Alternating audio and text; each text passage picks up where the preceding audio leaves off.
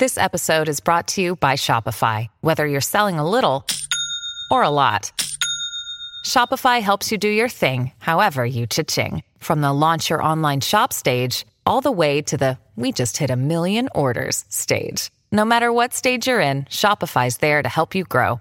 Sign up for a $1 per month trial period at shopify.com/special offer, all lowercase.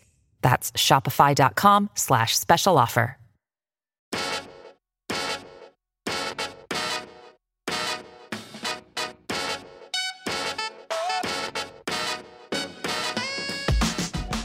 Welcome to another episode of the Brown and Black Podcast. My name is Jack Rico. And I'm Mike Sargent. And every week we take a look at race and pop culture through a brown and black lens.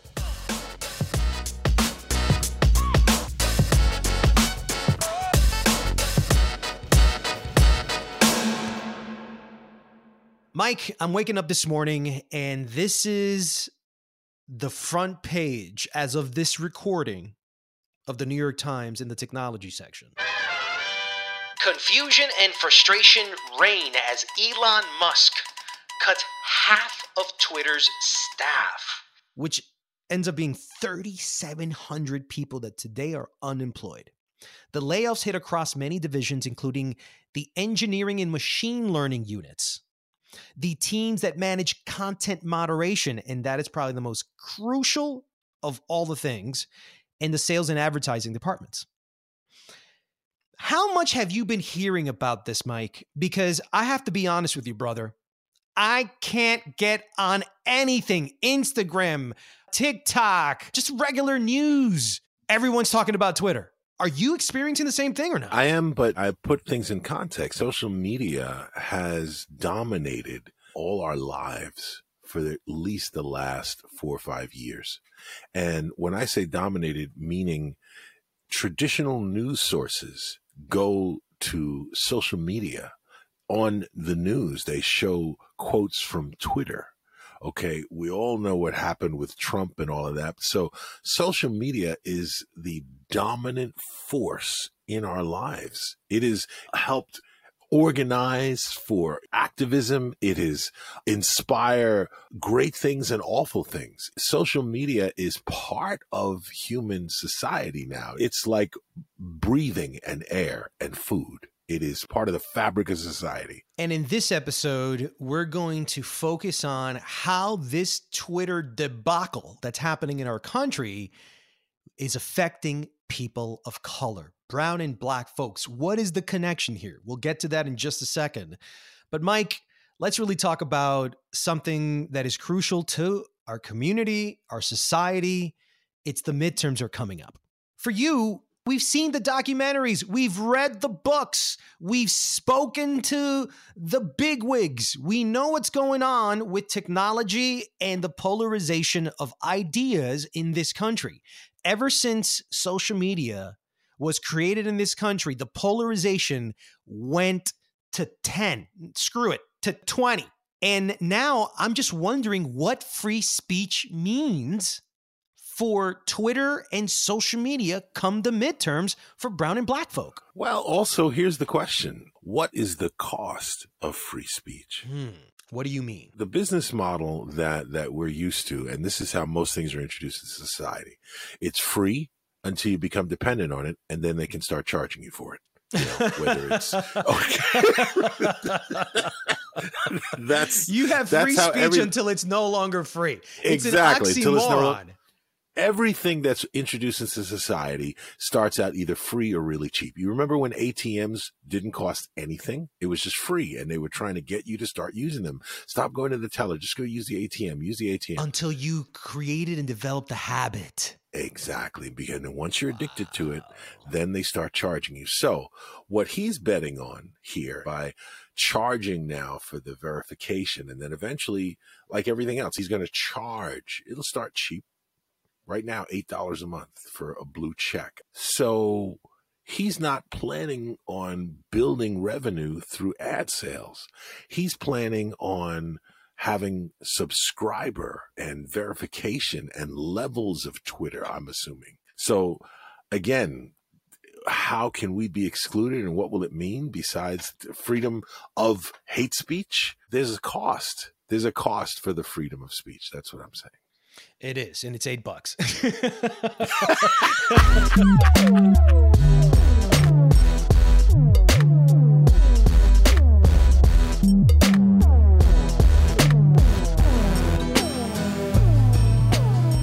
Now, I got to ask you, is Kanye going to buy Parler? Is that what's going to happen next? Are we going to have the most polarizing people in charge of this part of our media? There is talk that Donald Trump's going to come back and announce it on Twitter. There's talk that Kanye also will be let back in, but there is talk that he's also trying to buy Parler. I mean, this dude is looking for someone to listen to him at the moment because he's unraveled to a point that he's been canceled. Kanye West has been canceled. And so much like Trump, dude, if you don't have a megaphone to talk all your BS about, then you are BS. Full BS, period. And I think that these celebrities are starting to feel that. And like Kyrie Irving from the Nets, who had to apologize because he posted this anti-Semitic film about Black Israelites and how white Jews took the power that the Black Jews had, and he started tweeting it. It was a Twitter debacle. This whole thing with he's been suspended. He can't play in the NBA anymore. He belongs to the Brooklyn Nets. Brooklyn is so Jewish. I think that the commissioner of the NBA is Jewish. So I don't want to get into that whole thing, but this is Twitter. Twitter is bad and Twitter is good because for all the amount of bad stuff that is happening on Twitter, and I think this is a struggle that a lot of people who are on Twitter are going through, is that you just lost someone very special. And you start getting tweets. My condolences. We're here for you. If you want to talk, this has happened before. Hear my thoughts on that. Loving words, Mike. When everybody comes together in a positive way on social media, you then start understanding the potential of real, true change and true unity. Twitter, like any aspect of society, has been weaponized against people of color. We all know what happened with the Asian actress from Star Wars. We know what happened with John Boyega on Twitter. We also know that Twitter, like the rest of society, has segments. There's Black Twitter. There's the right wing of Twitter. Was a large MAGA Twitter. There was a large QAnon on Twitter. So there are segments of any social media platform. And the question is, who's going to benefit the most, or who will continue to benefit from Twitter, and then who's going to really be at risk? Because that same person, and we could just use Nancy Pelosi's husband as an example, okay? Here is a man gets attacked in his house, and not only they spinning it to say ridiculous conspiracy theories, but they're also, let's just say, insensitive and making jokes about it. Now, if Nancy Pelosi had a Black or Latino husband, can you imagine? The stakes of free speech are very different for a person of color who is at risk when, quote unquote, free speech is now not moderated for hate. Twitter is really a writer's platform. If you're a writer and you can condense humor, substance within 140 to 280 characters, you're a good writer. And a lot of these writers have become celebrities. So they depend. Twitter is essentially a Substack newsletter for these guys. They wake up in the morning, hey, everybody, here's a thought I have. Here's some wisdom I picked up. And it's like, because of the followership and the consistency, it's become a full-time job for them. So when Twitter leaves, if it leaves, and everybody just says, we don't want to be a part of this, and you no longer have that megaphone or that engagement, and you happen to be brown or Black, you're fucked. There's your status. There's your cachet. There's everything you've earned. There's the megaphone that other editors from magazines, digital websites, content streaming companies, social media companies, influencers that want to have you now don't have that. So where are you going to go? Everybody's been talking about this new social media app called Mastodon. which is a weird name for a social media company. And supposedly that they're trying to pick up the slack from Twitter. I just don't know if it works well. But journalists of color need sometimes to have a platform where they can write, put out their articles, make money through that. And then the verification aspect of it, which is the credibility of that brown and black person. Listen, we're not being hired by any white media companies, man. And let's just be damn honest about it. They don't like us. They don't like our perspectives. They don't like our visions. They don't want to hear us. So we got to create our own forms of communication. And this is it. It's Twitter. It's podcasting. So when you just give that verification, that status that you're a credible, independent, freelance journalist, when they had to fight so hard to get that blue check, Mike, that's credibility. This whole society, everybody judges you. Everybody is biased, prejudiced, racist, everything about you. That is their immediate thing. It's like, this guy's going to Judas me any minute now. So credibility means something in a society full of misinformation and disinformation. When you're so overwhelmed, when there's oceans of disinformation, credibility fucking matters. And for me to be able to get that, I had to submit governmental papers. I had to submit 3 links for this and 3 links for that. Not everybody has that, and I had it and I got it. Now, if you just pay $8 for Twitter Blue, any idiot can get it. There's no more criteria. So what does that mean for a black journalist? For a Latino journalist that doesn't have the New York Times backing them up? That doesn't have Vox or The Atlantic, backing them up? And it's just us independently. You remove that shit and anybody could take your name. Anybody could be verified. Anybody could go anywhere on your behalf. Because there's all these bots, right? But they see the verification. That's what lets publicists, that's what lets studios know, that's what lets people know that you're not full of crap, that you're not some sort of scammer or salesman, that you're legit, that I can trust you and pay you money for you to be a professional and deliver what you need. And we need that. When we don't have that, then the noise is overwhelming and people can't discern who, what, or what. I'm going to let my verification go. I'm just saying it right now. Status is earned. Status is not bought. I've earned my status. And if you just want to give that away, I am not paying for that. I will not pay for that out of principle. Keep it, take it, screw it. I'll find another way for people to know that I'm verifiable. Screw it.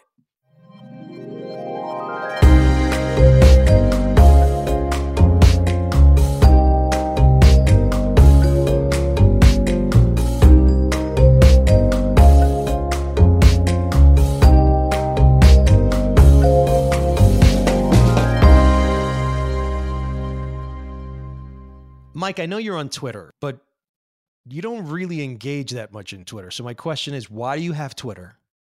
And do you really give 2 hoots about this Twitter debacle?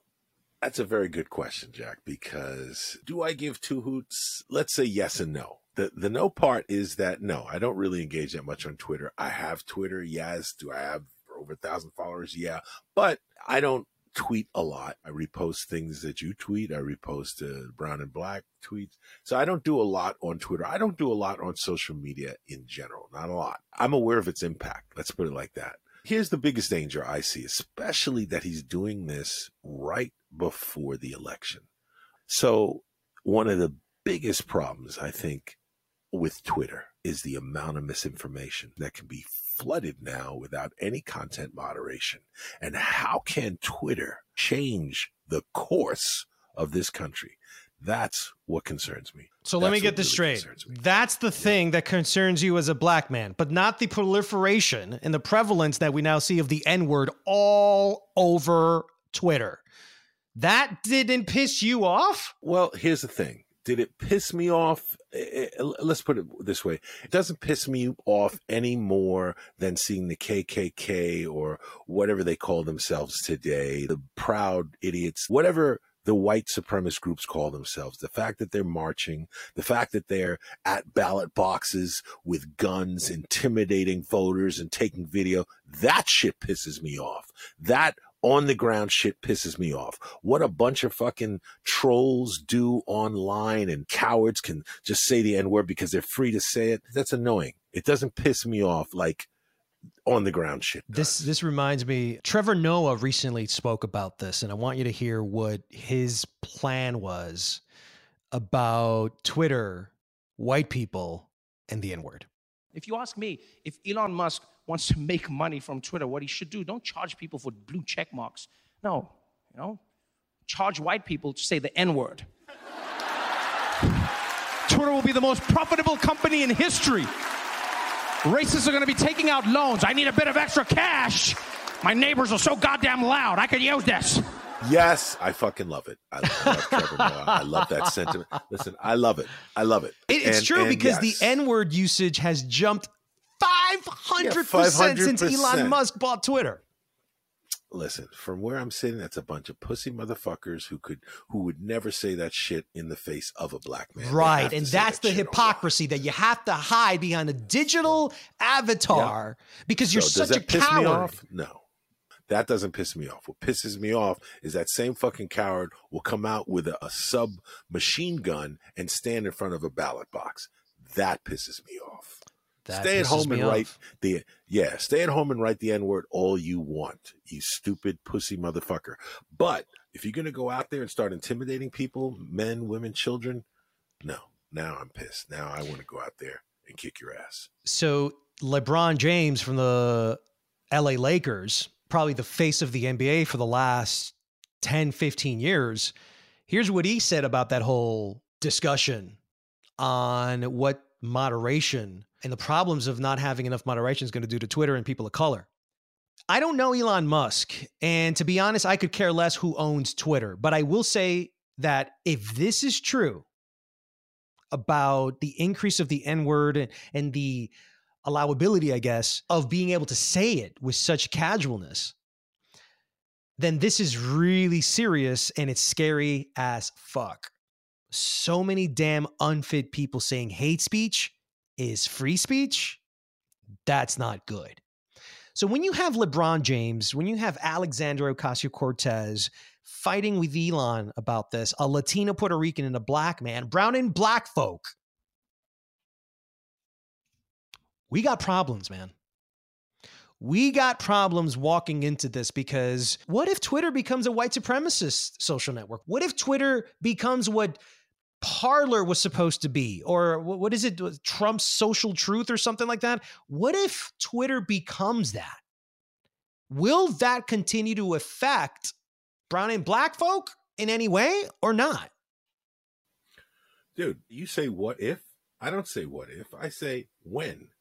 Okay, I have no doubt that's what's going to happen. Now, let's put it this way. I think every dog has its day. Twitter's day is done. Okay, just like Facebook's day is done. Is it a significant force? Do lots of people still stay on Facebook? But who's really quoting from Facebook? Nobody's quoting from anybody's Facebook. Okay, what'll happen is that you've seen all the brown and black folks have all left in droves. Every major celebrities, brown and black, have left Twitter, and those who haven't are already threatening to. So, in my opinion, it's a natural attrition. I don't know about Mastodon. I don't know why I would name a social network after an extinct creature. I don't know. But it's sort of, you're already setting yourself up. I could already see the teaser trailer for Mastodon. It begins at the beginning of the Genesis of Dawn. Exactly. At the beginning of dawn, man traveled with the mastodons. You hear?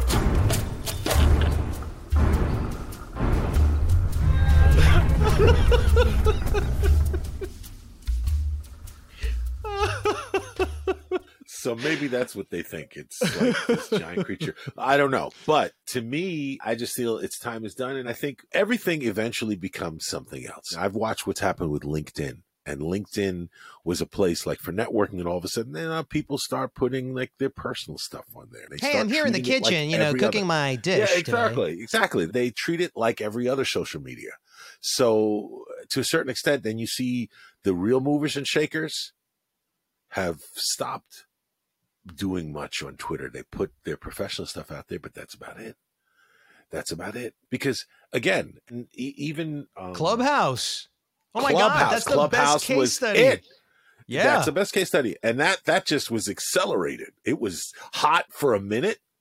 Now, that's right. I still have Clubhouse on my phone. It's like you forget because you haven't looked at you haven't looked at freaking Clubhouse for so long. And when Clubhouse hit, everybody had their own version of Clubhouse. I was so on it, man. I loved Clubhouse. And then they didn't. But you know what? Everything is out of touch until it isn't. Like Musk says he's going to bring back Vine. I didn't hear that part. I loved Vine. Well, I loved Vine. It was very creative, and I think that the talent on Vine was the best. Dude, Vine was the precursor to TikTok. Yes, it was.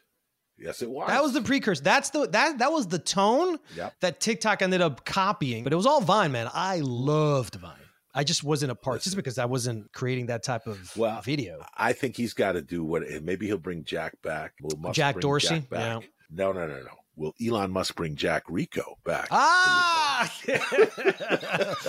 Back to Vine. My last thought on this is I think Musk is going to have a hard time making money with Twitter. He says he was bleeding like $4 million a day, so he had to cut back on staff. All right, that's a short-term solution. But as all the major people start leaving the platform, he still has a lot of influence. And right now, as a corporate individual, vote-wise, he can sway things towards, let's just say, those who have corporate interests in mind. I heard that the government was planning on ousting Elon Musk because Saudi money is a part of the Twitter purchase price. And now they got China with TikTok in the United States and the Saudis on Twitter. So the government might actually do something very shocking here, which is what Trump was alluding to before with TikTok, which is either to ban it or to somehow outright buy it.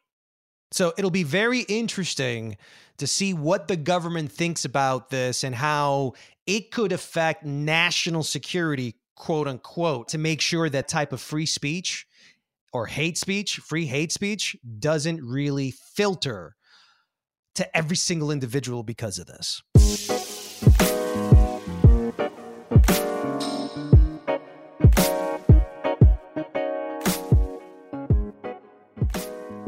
Next week, Mike, Wakanda Forever comes out. I understand you're already going to be there to see it, right? By the time this is airing, I will be. I'm not, so I'm going to be depending on you to tell me what we think about this Black Panther Wakanda Forever. Is it going to break records? Is it going to be the best film of all time? The best? What will happen with this? What will be the impact, and will it be any good? Because I feel like Marvel is slightly losing its touch. So let's see. A colleague of ours interviewed me about what was the impact and the importance of Black Panther and why was it so important. And I think there are three big things about Black Panther and what it did. One, it showed that a story with a Black hero that is not only Black, but a hero that embraced their culture, their Blackness, could succeed. Two, it showed that not only would it succeed, but people all over the world would want to see it. So that means Black stories about people of color. Yeah, people would still pay money to see that. And then three, it showed that, guess what? White kids loved it too. Yeah, just like they like hip hop, dude. They like Black culture, dude. Exactly. And when it's cool, so it's the epitome of cool. I can't wait to listen to your review next week because, man, I'm just excited. Just look at the trailer, dude. I'm like all in there.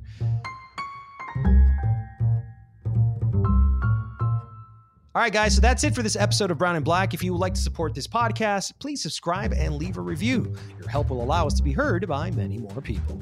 This episode was edited by Joshua Tirado.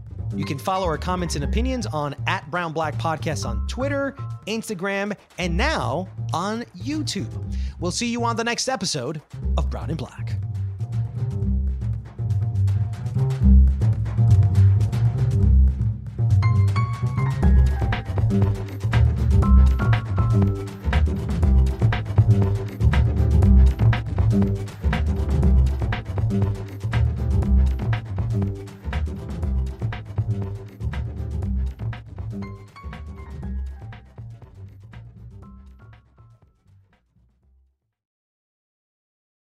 Hello, it is Ryan, and I was on a flight the other day playing one of my favorite social spin slot games on ChumbaCasino.com. I looked over at the person sitting next to me, and you know what they were doing? They were also playing Chumba Casino. Coincidence? I think not. Everybody's loving having fun with it. Chumba Casino is home to hundreds of casino-style games that you can play for free anytime, anywhere, even at 30,000 feet. So sign up now at ChumbaCasino.com to claim your free welcome bonus. That's ChumbaCasino.com and live the Chumba life. No purchase necessary. VGW. Void where prohibited by law. See terms and conditions. 18+.